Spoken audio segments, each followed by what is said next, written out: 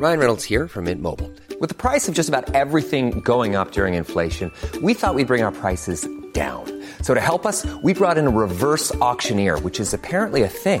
Mint Mobile Unlimited Premium Wireless. How to get 30, 30, bit to get 30, bit to get 20, 20, 20, bit to get 20, 20, bit to get 15, 15, 15, 15, just $15 a month? Sold! Give it a try at mintmobile.com/switch.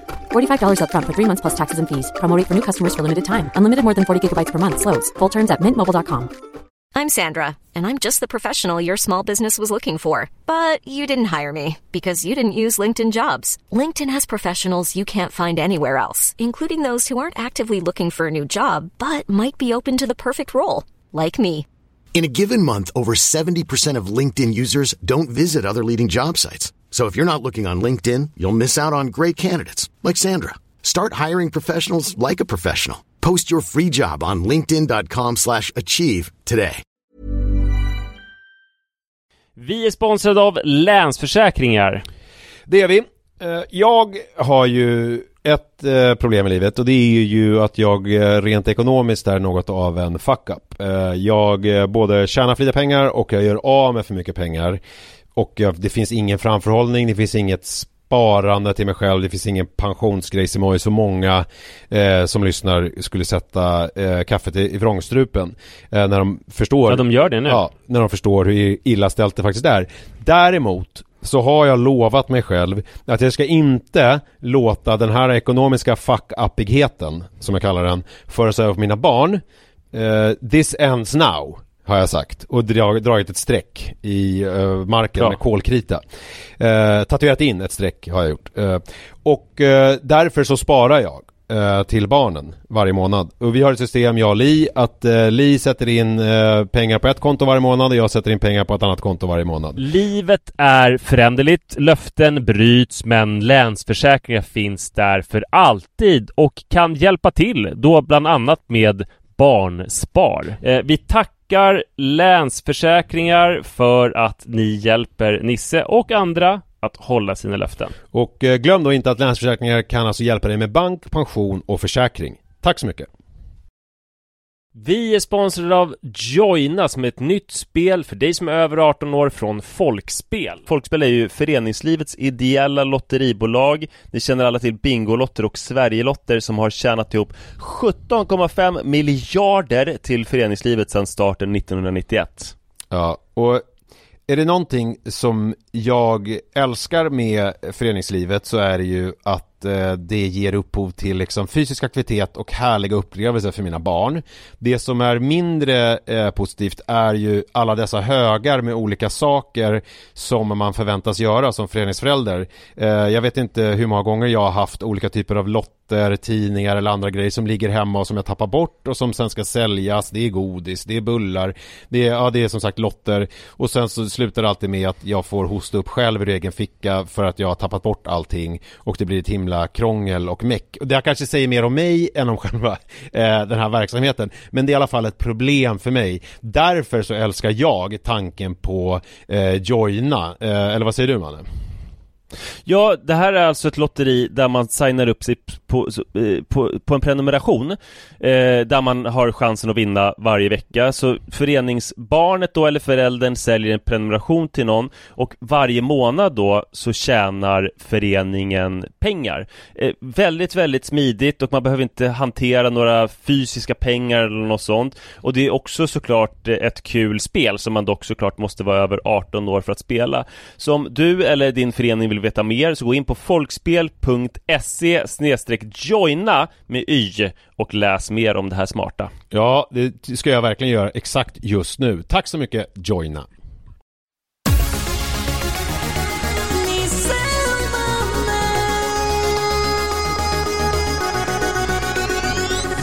Det är måndag igen. Pappa podden glider fram högt över taken like a raven. It's time to get this party blazing.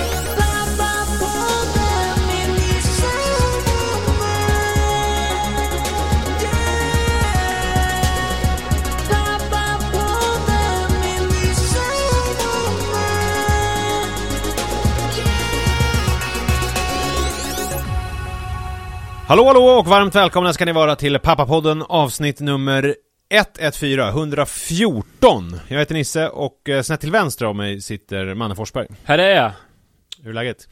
Det är bra. Vi är sponsrade. Ja, det är ju bra. Av Trygg-Hansa är vi sponsrade av. Och det kan man gå in på trygghansa.se/upptackhavet så får man se filmer när folk som aldrig har sett havet förut ser havet första gången. Det är väldigt roligt. Du vet att Trygg-Hansa har placerat ut 60 000 livbojar 80 000 till och med. 80 000. Ja, jag vet. Alltså And counting. jag tänkte först 80 000, så tänkte jag det kan inte mycket. stämma, det måste vara, jag prutade lite på det. Men 80 000. Ja.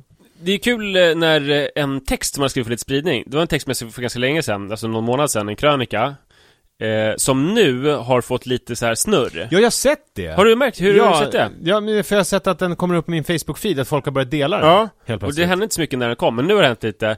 Så gick jag in på någon som hade delat den, och därifrån var det delningar. Så kollade jag på de delningarna, och då fick jag se någon som hade delat den, och i kommentarerna till den personen, någon som jag inte vet vem det är, den personens delning är så stor så här: jag ser Manne på Ica ibland. Han ser mycket mer sliten ut i verkligheten än på byline-bilden. Och hans barn är verkligen inga änglar.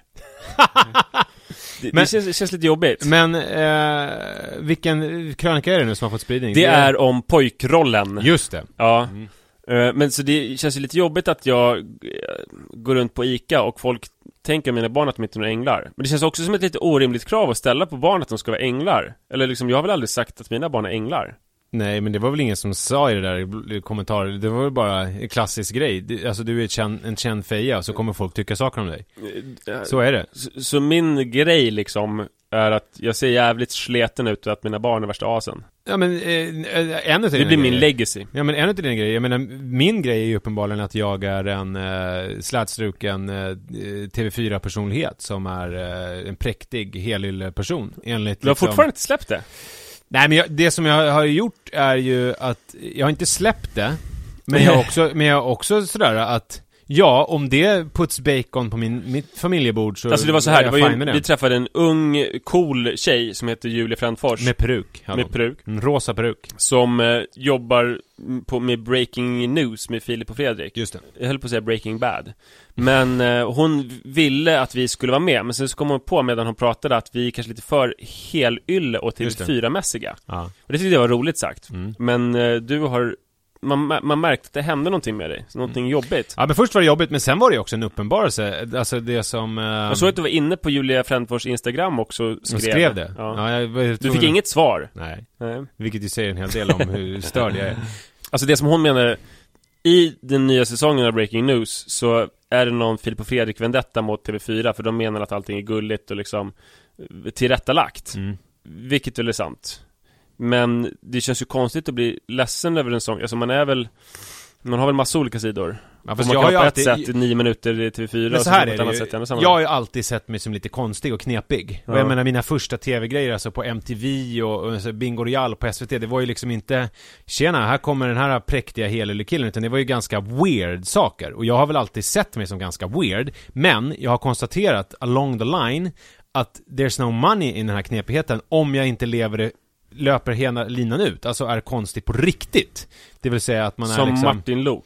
Men han tjänar ju inga pengar på att vara Nej, han tjänar, men Martin Lok är också... jag menar mer att man är så här... man tar någon som Håkan Hellström eller som Tåström eller som så här... Alltså sådana som liksom har tillräckligt mycket talang också för att kunna bära upp knepigheten och kunna göra den till någonting som omsätter någonting. Alltså min knepighet är inte Freddie Wadling-aktig på så sätt att jag kan inte vara... Det finns för mycket i min omgivning som liksom räknar med mig. Alltså familj och mina 2 söner nu och sådär. Så att jag kan inte freaka ut. Och det faktum att jag inte kan betyder ju att jag inte heller behöver det tillräckligt mycket. Jag brukar alltid tänka att jag har någon släng av manodepressivitet eller bipolaritet. Och så tittar jag på Ann Heberleins serie nu som handlar om bipolaritet. Mina 2 liv eller vad den heter. Och då slog det mig att det är en jävla skillnad att vara lite moody som jag är. Att man har sina toppar och sina dalar. Och att sitta och titta på ett eluttag och titta på eluttaget och förstå att i där ligger svaret på hela världen. Och man kan se det. Alltså man kan se, genom att titta på eluttaget så kan man se hur världen vecklar ut sig. Alltså det är ju en annan... Så det är så knepig du strävar efter att bli nu? Nej, verkligen inte. Det är skomakare blivit din läst. Det är snarare så att jag och Peter Gide ska liksom gå ihop och bli ett.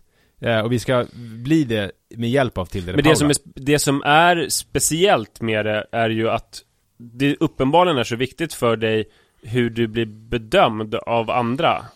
Alltså för jag tror för de flesta människor är så här, men jag vet hur jag är. Så att om någon säger att jag är på ett sätt, då vet jag att jag kanske är på ett sånt sätt, men jag är också på andra sätt.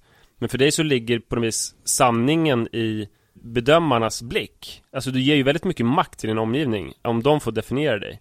Ska jag säga det knepigaste jag har gjort? Eller jag har gjort jävligt mycket. Men du har ju varit knepig. Alltså i och för sig en knepig grej som jag gjorde, det var att jag snortade amfetamin från ett biltak på Bryggargatan. Nej, vänta, det finns inga bilar på den. Ja, men någon gata där vid Drottninggatan. Det var ju knepigt, eller hur? Det var inte så TV4-mässigt.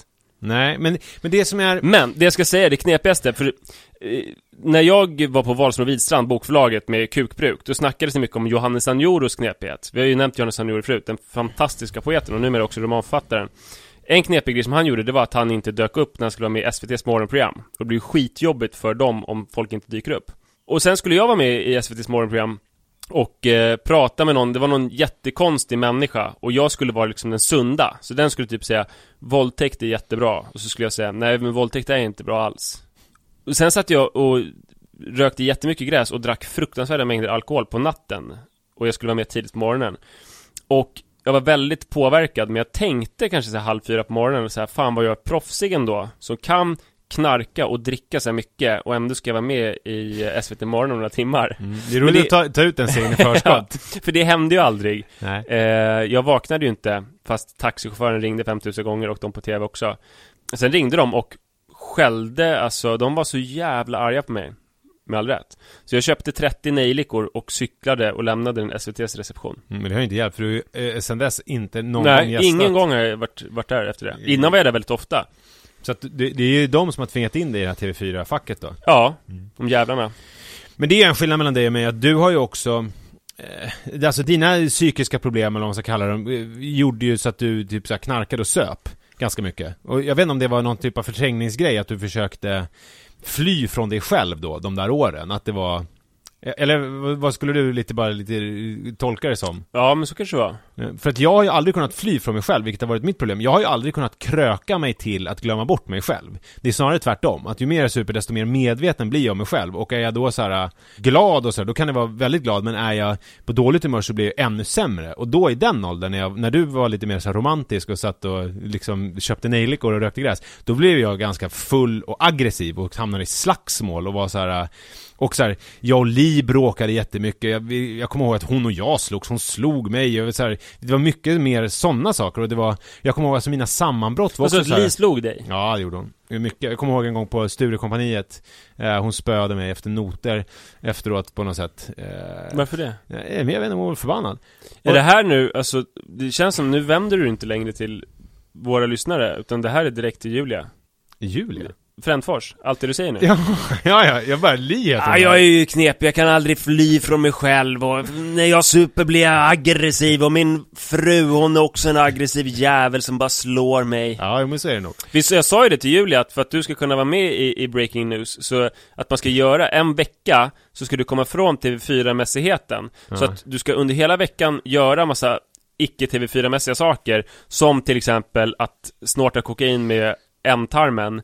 Och sen ska du redovisa det på kanske torsdagen för Filip och Fredrik. Men det känns ju konstigt, för så känd är jag ju inte, så att det blir så här. Det är skillnad om typ någon som är riktigt helylle skulle göra en sån grej. Jag kan inte komma på någon nu på rak arm, men vem skulle kunna gå emot sig själv? Alltså någon... Ernst Kirchsteiger. Ja, men Ernst Kirchsteiger, exakt. Alltså någon sån där präktig person.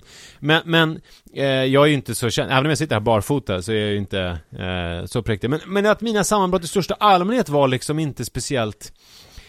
Det finns inte så mycket kul historia. Jag kommer ihåg så här, jag och Li var på väg någonstans ifrån och jag var så här, kände mig väldigt så här nihilistisk, typ så här, vad är meningen med allting? Och det såg jag ju på det här programmet som Ann Hedlund gjorde, att det är ju väldigt vanligt att man, när man går in i de här depressiva fasen, att man känner så här, att allt bara är meningslöst. Fast sen så blir det ju mycket värre. Men att just den här meningslösheten kunde jag känna. Och jag kommer ihåg en gång jag gick med en portfölj och jag liksom bara sa till dig så här, vad är meningen med allting? Och så bara kastade jag portföljen så här åt helvete och bara hoppade på den, typ så här, jag bryr mig inte om den här portföljen. Och det är liksom, det tycker inte att det finns inget roligt i det. Väldigt pubertalt. Ja, men det känns töntigt, eller hur? Och mina sammanbrott var också så här, jag kommer ihåg en gång så bröt jag ihop på Slussen. vi skulle gå ut och jag fick någon typ av sammanbrott av något tag och bara låg i en hög och grät och min pappa fick komma och hämta mig, jag fick åka hem och jag bodde hemma i 2 veckor. Det känns inte heller så här, det är inte heller så coolt liksom. Det var bara, jag tyckte bara att det var jobbigt. Och det enda jag ville under den här perioden i mitt liv, det var att bli vuxen. Jag hade ju kompisar som var lite mer som du, som så här kunde på något vis, även om man såg att de mådde dåligt, även om man såg att så här, det är klart att det inte är, den här personen inte mår bra av att så här supa och kröka och knarka så mycket, så kunde jag ändå känna så här, gräset är lite grönare på andra sidan. Jag skulle så gärna vilja glömma mig själv för en stund och kunna typ så här, gå upp i det där festandet och vakna upp med Gustav Jelin i ett badkar och typ har tagit kokain hela natten och bara, vad gör jag här? Alltså det hände aldrig mig. Det var, jag visste alltid precis exakt vad jag var och vad jag gjorde och varför. Vilket gjorde att alla mina handlingar var ännu värre, för att det var som att allting var helt kalkylerat. Som att om jag hamnade i slagsmål så var det inte som att jag kunde dagen efter typ så här, oj jag råkade hamna i slagsmål, utan jag visste precis allt exakt vad jag gjorde och varför jag hamnade i slagsmål. Och det tyckte jag var jobbigt. Vad vill du prata om idag? Jag ville bara säga att Julia Frändfors, gör vad du vill med det där. Mamma hörde av sig till mig efter förra veckans eller förra veckans podd blir det. Det är konstigt att hon hör av sig i så efterhand, men det, så blir det ibland. För att det var det här med korvstroganoffen som jag pratade om där på Sickla matfestival i Sickla köpkvarter. Är hon arg på mig nu eller? Nej, men hon vill ha upprättelse. Och det här är roligt då, för då sa jag så här, men då kan vi ringa upp dig så kan du få berätta. Men då, då blev hon lite nervös eller någonting, för det vill hon inte alls. Men däremot så har jag antecknat lite grejer som jag nu bara tänkte läsa upp. Så att det här är ju ämnesord, så att om du vill ifrågasätta det här, det blir svårt. Men jag vill ändå, det är min mamma liksom. Jag vill upprättelse, jag hade inte i kummin av misstag. Det var ett medvetet val. Korvstroganoffen som jag gjorde var en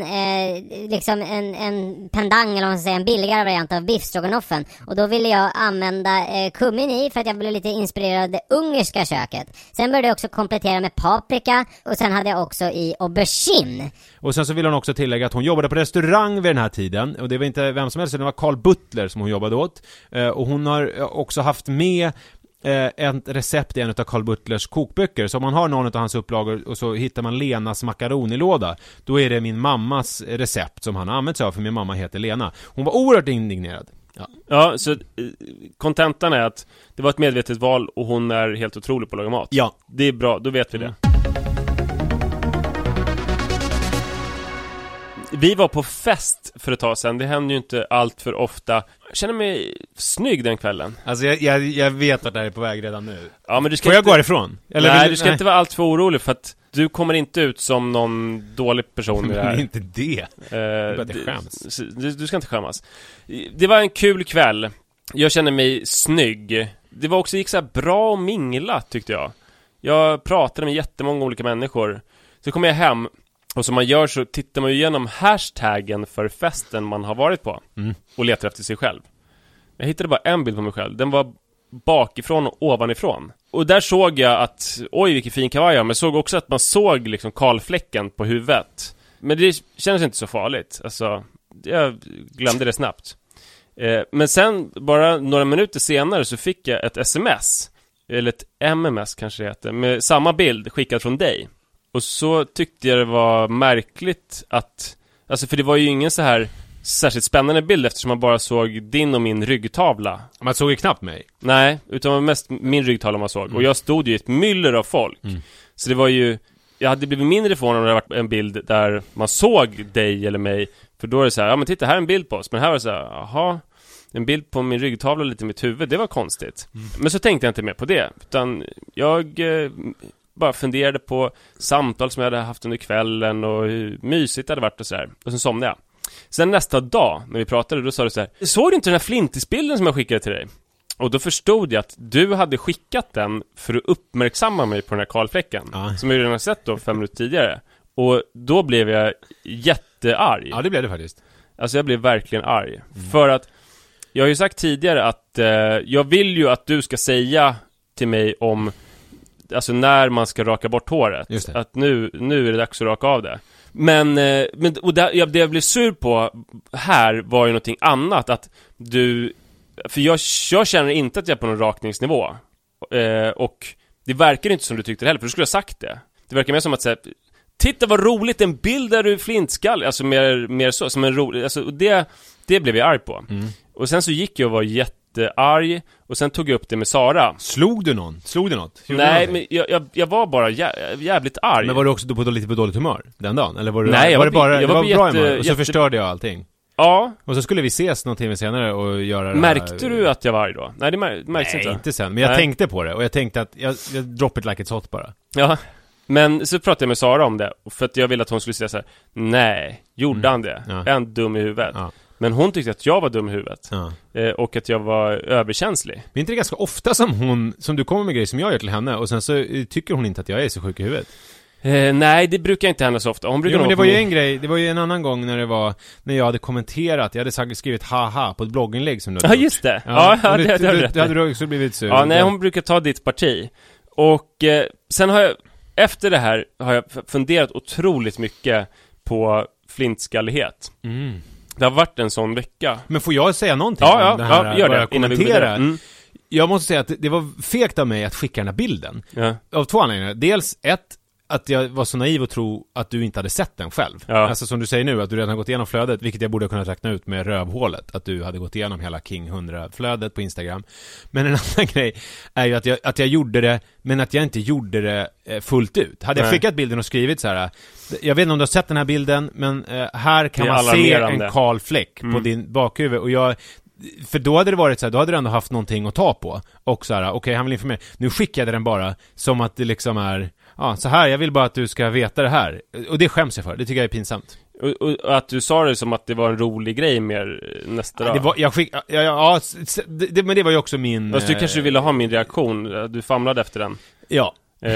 Men jag har tänkt på det här, för att det är ju svårt att hitta speglar och sådär, men på Öresundståg, som jag åkt ganska mycket på sistone, där är det typ någon spegel i taket. Förutom den vanliga spegeln framför en så är det en spegel i taket. Och den har väldigt förstoringseffekt också, så det är en ganska brutal spegel. Där får man verkligen se kalfläcken. Och det i kombination med att du skickar den här bilden har fått mig att fundera en del. För att jag har ju levt på hoppet. Alltså jag vet att mina flikar stiger, och det har jag ju sagt i podden att redan för 5 år sedan så var det frisör som ville ge mig karotenpuder till kalfläcken. Men den har vuxit långsamt. Jag har tänkt att jag kanske ändå kan klara mig, för man kommer ju upp i en ålder, om man är 60 liksom, så är det okej. Så det gäller bara att hålla ut. Men nu tycker jag att det har gått snabbare. Och sen så läste jag en krönika av Ronny Sandahl. Han är bekant till mig, och han har haft keps väldigt länge, och långt hår och en så här gubbkeps. Men nu, eller först såg jag på Facebook att han hade rakat av håret.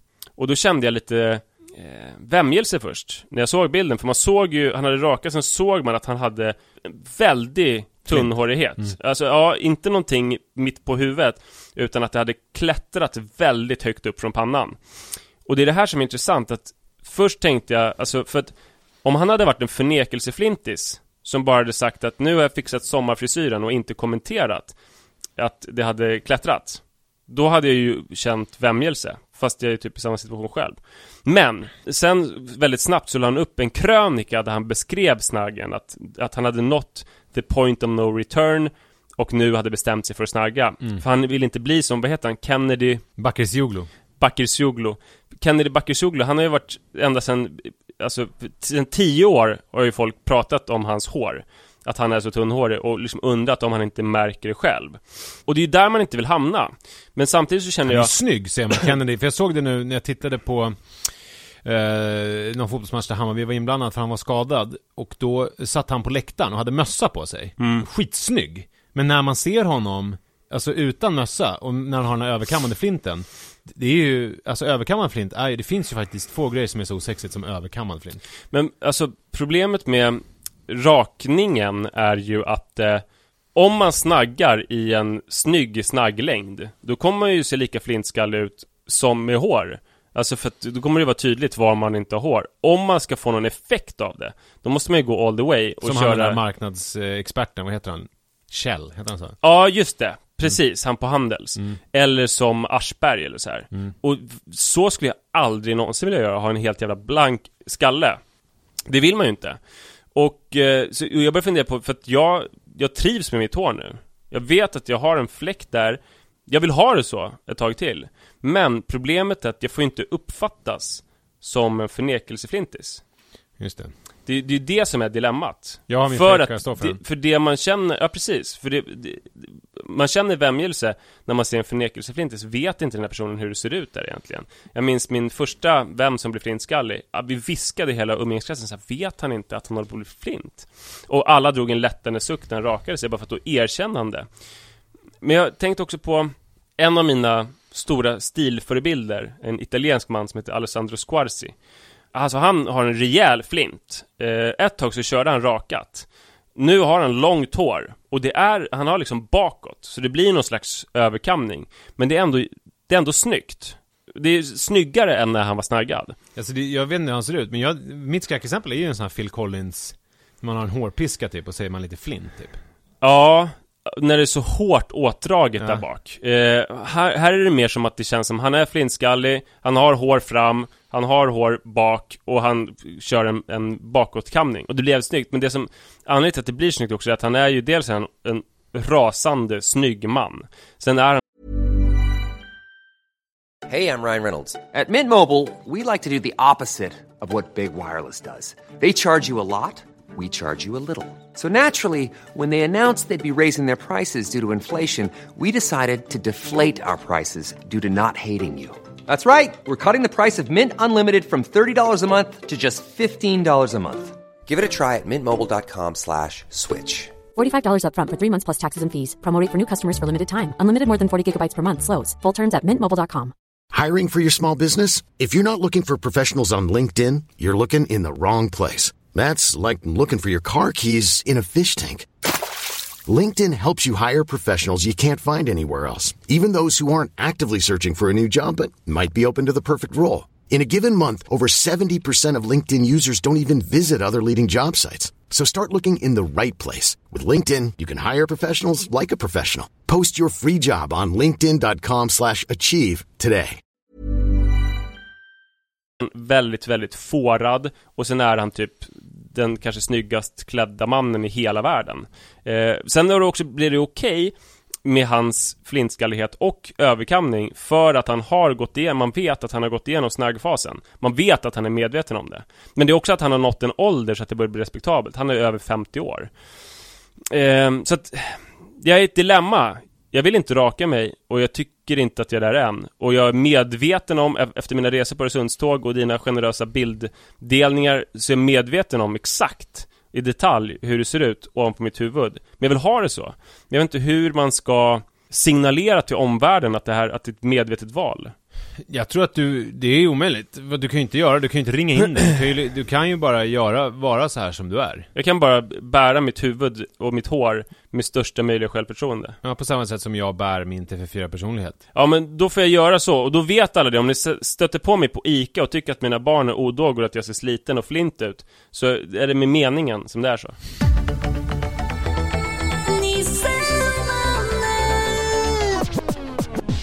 Det här är roligt, det kommer bli någon slags gubbavsnitt. För nu hade jag tänkt att jag skulle gå all in och göra alltså jag tänkte lista olika bevis för att jag är en gubbe. Och det kanske är lite så här. Ja, men det är 10 år sedan den här affären Grandpa på Södermalm med, alltså den här gubbtrenden. Jag vet Per Lernström som jag pratade om många. Han skrev en gubbok. Han skrev en gubbok för ett antal år sedan. Alltså det har ju gått en sån här trend i gubbighet. Och nu tänkte jag då bevisa varför jag är en gubbe. Och den första är väl egentligen det att jag gör det nu, så här långt efteråt, när det är liksom ute och var gubbe. Just det. Igen. Att då tar jag upp min gubblista. Ja, men en riktig gubbighet som är inte inne på något sätt. Eller... Precis. I fas med tiden. Och det är ju det första beviset på att man är gubbe. Och så att det är punkt nummer 1.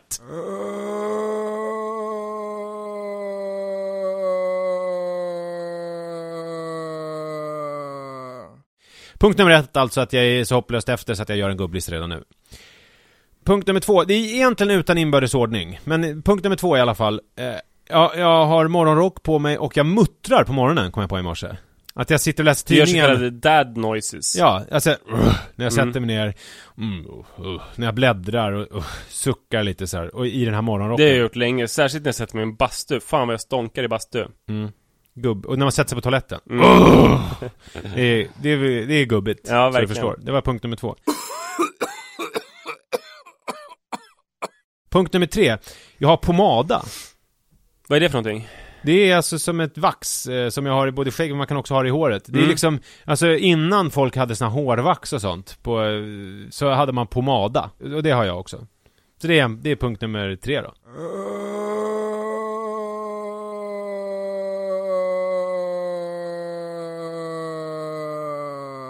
Jag visslar för mig själv, kom jag på när jag cyklade hit idag. Är det gubbigt?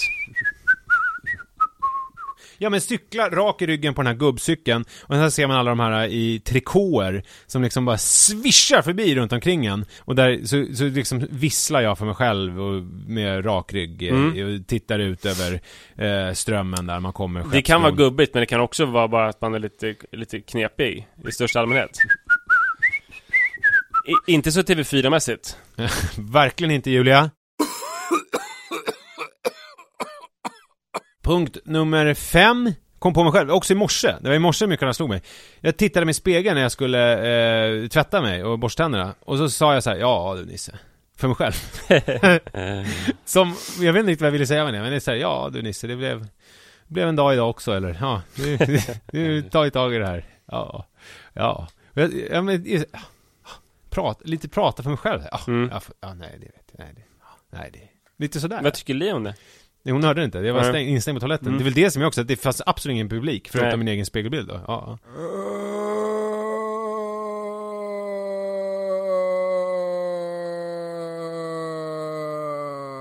Jag tränar med ett blått plastband som jag fäster i ett handtag i hallen. Men är det gubbigt? Det är väl kanske mer tantigt, eller? Ja, jag vet inte, någonting är det. Det är ju inte så mycket i alla fall gå på sats och lämna in barnen. Nej. Nej, det är det inte. Ja, men det känns som en gubbig grej att göra. Träna med blått plastband. Ytterligare en punkt, när jag glömt bort alla nummer, så skitsamma. Men ytterligare en punkt på den här listan är i alla fall att Li har börjat köpa mina kläder. Det tycker jag. Hon köper kläder till dig? Det är ju ganska gubbigt. Det är lite så Olof Palme-aktigt. Vad var det senaste? Men jag fick ett sms idag så här: har du 32 i midjan? För hon håller på att ska köpa badbyxor åt mig på internet. Väldigt gubbigt, tycker jag.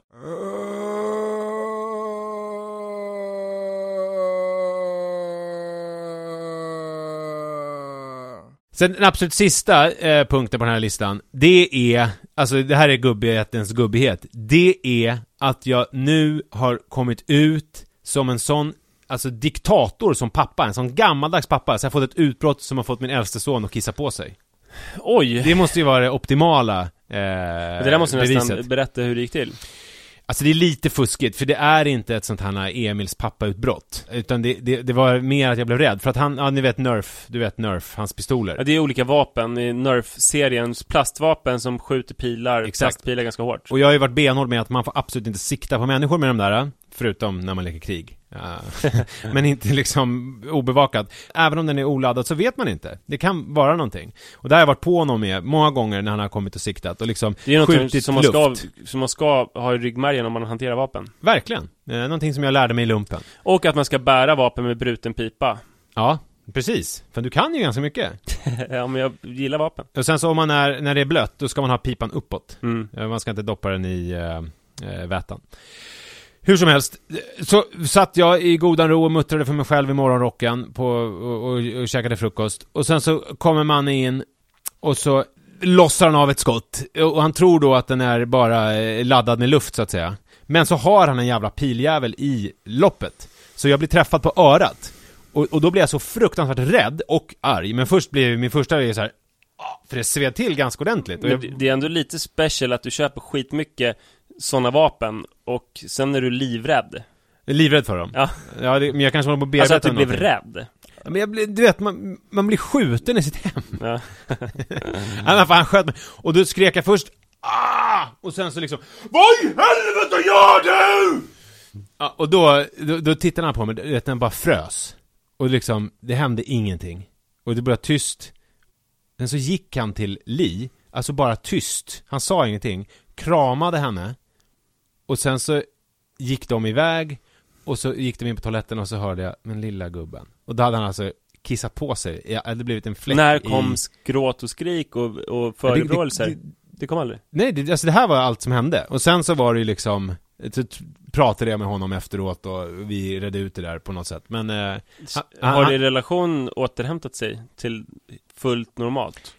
Det vet jag inte, men han är ju hänvisad med nu som blir ammar hela tiden. Så att han vågar väl inte annat. Men det var det sista beviset på det gubbiga. Att jag nu får sådana utbrott så att mina barn kissar på sig. Ja. Du är mycket för milstolpar. Ja. Men det är ju liksom haka upp livet på olika milstolpar så som att... Mitt eget eller mina barns? Ja, men det känns som att det är största allmänhet. Eller framförallt barnens kanske. Jag är väl mer kanske milstolpar i livet. Det här med körkort och sånt. Det finns inte så mycket annat kvar nu. Jag har liksom konfirmerat, nej det är jag i och för sig inte. Men jag har tagit studenten, både realen och studenten. Nu har jag min vita mössa och sjunger på valborg. Det finns inte så mycket kvar att göra. Mannen ska ju sluta förskolan nu. Och det är ju 4,5 år som han har gått där. Jag kommer ihåg sista dagen på min pappaledighet innan jag skulle skola in honom. För då, det kommer jag ihåg dels för att jag tänkte då att nu måste jag komma ihåg den här dagen. Och vi var på en lång promenad, jag och han, när jag hade skippat vagnen. Det var jättemycket snö ute. Och vi hade skippat vagnen och jag hade honom i någon sån här Phil & Teds ryggsäck där man kunde stoppa ner honom. Och vi gick från mig till Söderbysjön. Ni som vet var jag bor och ni som vet var Söderbysjön ligger vet vad jag menar. Alltså det är väl några kilometers promenad. Det är en sjö liksom i Nackareservatet. Och sen så kommer jag släppte ut honom ur den här ryggsäcken där och han fick springa runt, pulsa. Det var jättemycket snö så att han kunde liksom inte gå vid sidan av vägen för då bara pulsade han ner och försvann. Och så gav jag honom lite frukt och så satt jag och så tittade jag på honom och så tittade jag på sjön och så tänkte jag lite grann på livet och så tänkte jag att fan, här är sista dagen på han. Alltså de första skälvande vintriga dagarna av 2011. Ja, exakt så. Och ni som minns vet ju att i alla fall i Stockholmsrådet så var vintrarna 2009, 2010 och 2010, 2011 var ju något i hästväg. Ja, helt otroliga. Det är som krigsvintrarna typ. Man kunde gå till Medelhavet på isen. Och det gick inga tunnelbanor i alla fall 2009, 2010. Nej. Under lång tid. Ja. Så att folk promenerade, och folk som bodde på Hägerstensåsen, de promenerade in till stan över Liljeholmsbron. Ja. Som en journalfilm. Och det låg drivor med ved i Gamla stan som man fick hämta. Och sen så var det, ibland kom det liksom romadammer in till Skeppsbron med sill. Det var som var jobbigt var att ibland så vaknade man av att någon råtta hade gnagt av tårna på en, men man kände det inte för det var så jävla kallt. Ja, men sen så var det så bra för då kunde man äta den råttan sen till frukost.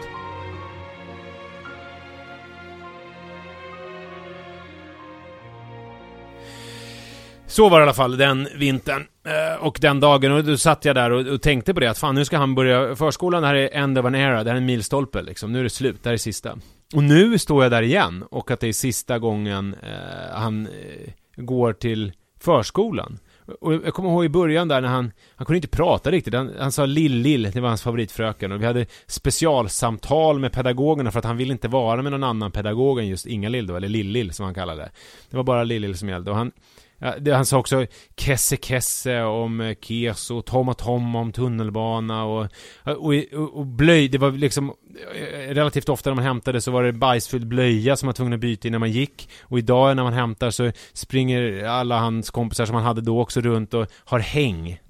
Vi har häng, vi har swag, vi har häng, vi har swag. Han hade ju häng på blöjan då i början. Det var ju någon annan typ av häng. Men det som alltså det är lite vemodigt, men det som gläder mig i det här är att nu börjar han i förskoleklass i höst och sen börjar han grundskolan och det är ytterligare 10 år. Så nu är det en jättelång bit till nästa som stora milstolpe. Alltså när han ska men sluta. framförallt så har du ju Jojo.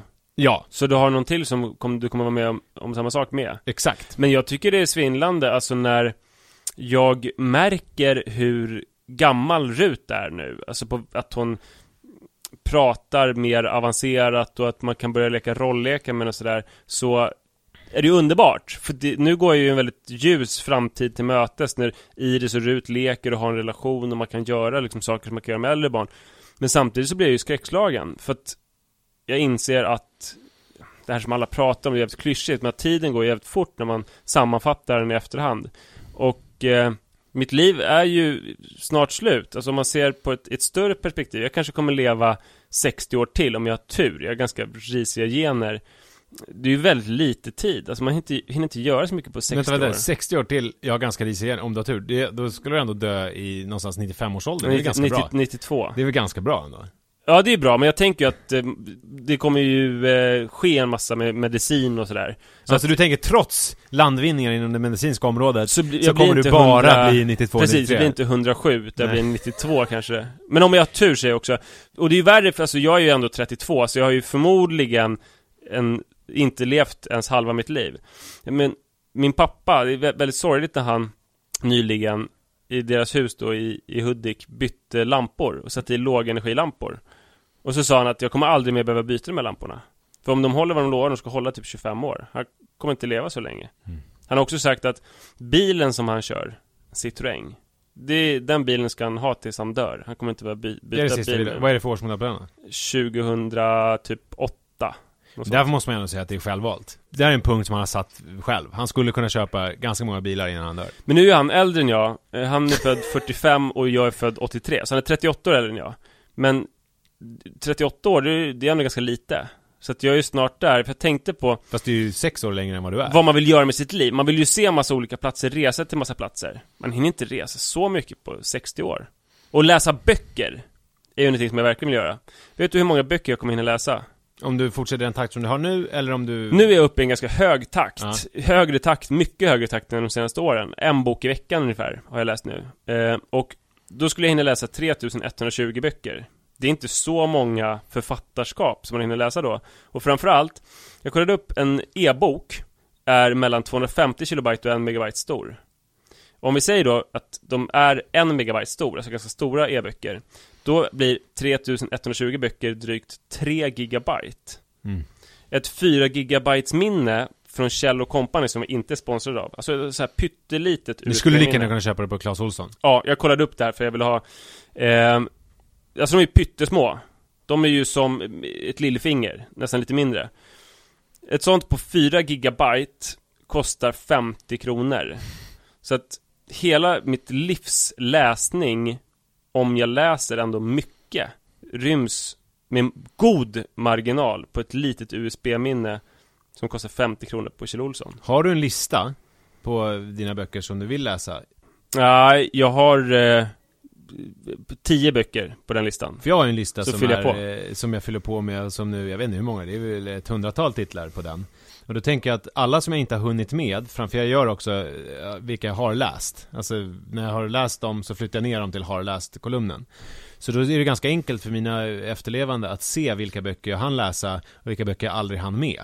Så då skulle man ju kunna ha det kanske som som en bilaga till på begravningen. Till testamentet. Eller de här ska ni ta över och läsa. Ja, kanske till mina söner.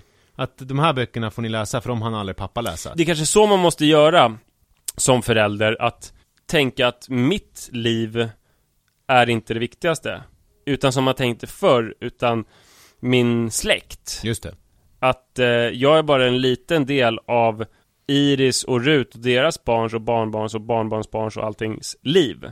Så att jag behöver inte göra så mycket, utan jag gör bara min del. Och jag är en så bra människa och pappa som möjligt och ger min omvärld bra förutsättningar att ta vid. Fast om det gäller den här läsningen då, så tänker man att då borde ju inte Rut och Iris behöva läsa de böcker som du har läst. Men det förutsätter ju att du också återberättar dem, så att de får sig till livs den erfarenhet som du har gjort dig av att läsa de här böckerna. Ja. Om du nu eventuellt har lärt dig någonting av dem. Man får göra en väldigt bra överlämning, som det är när man ska vara typ föräldraledig från sitt jobb och någon ska vikariera för en. En bra och smidig överlämning. Jag måste bara få över den kunskapen, och det är onödigt om de reser till samma platser som jag har rest till och sådär, för att nu ska den här släkten upptäcka världen och lära sig någonting. Egentligen borde du gå bakåt nu också, för att du har ju i alla fall din mamma och pappa i livet. För du har väl inga mor- och farföräldrar kvar? Nej.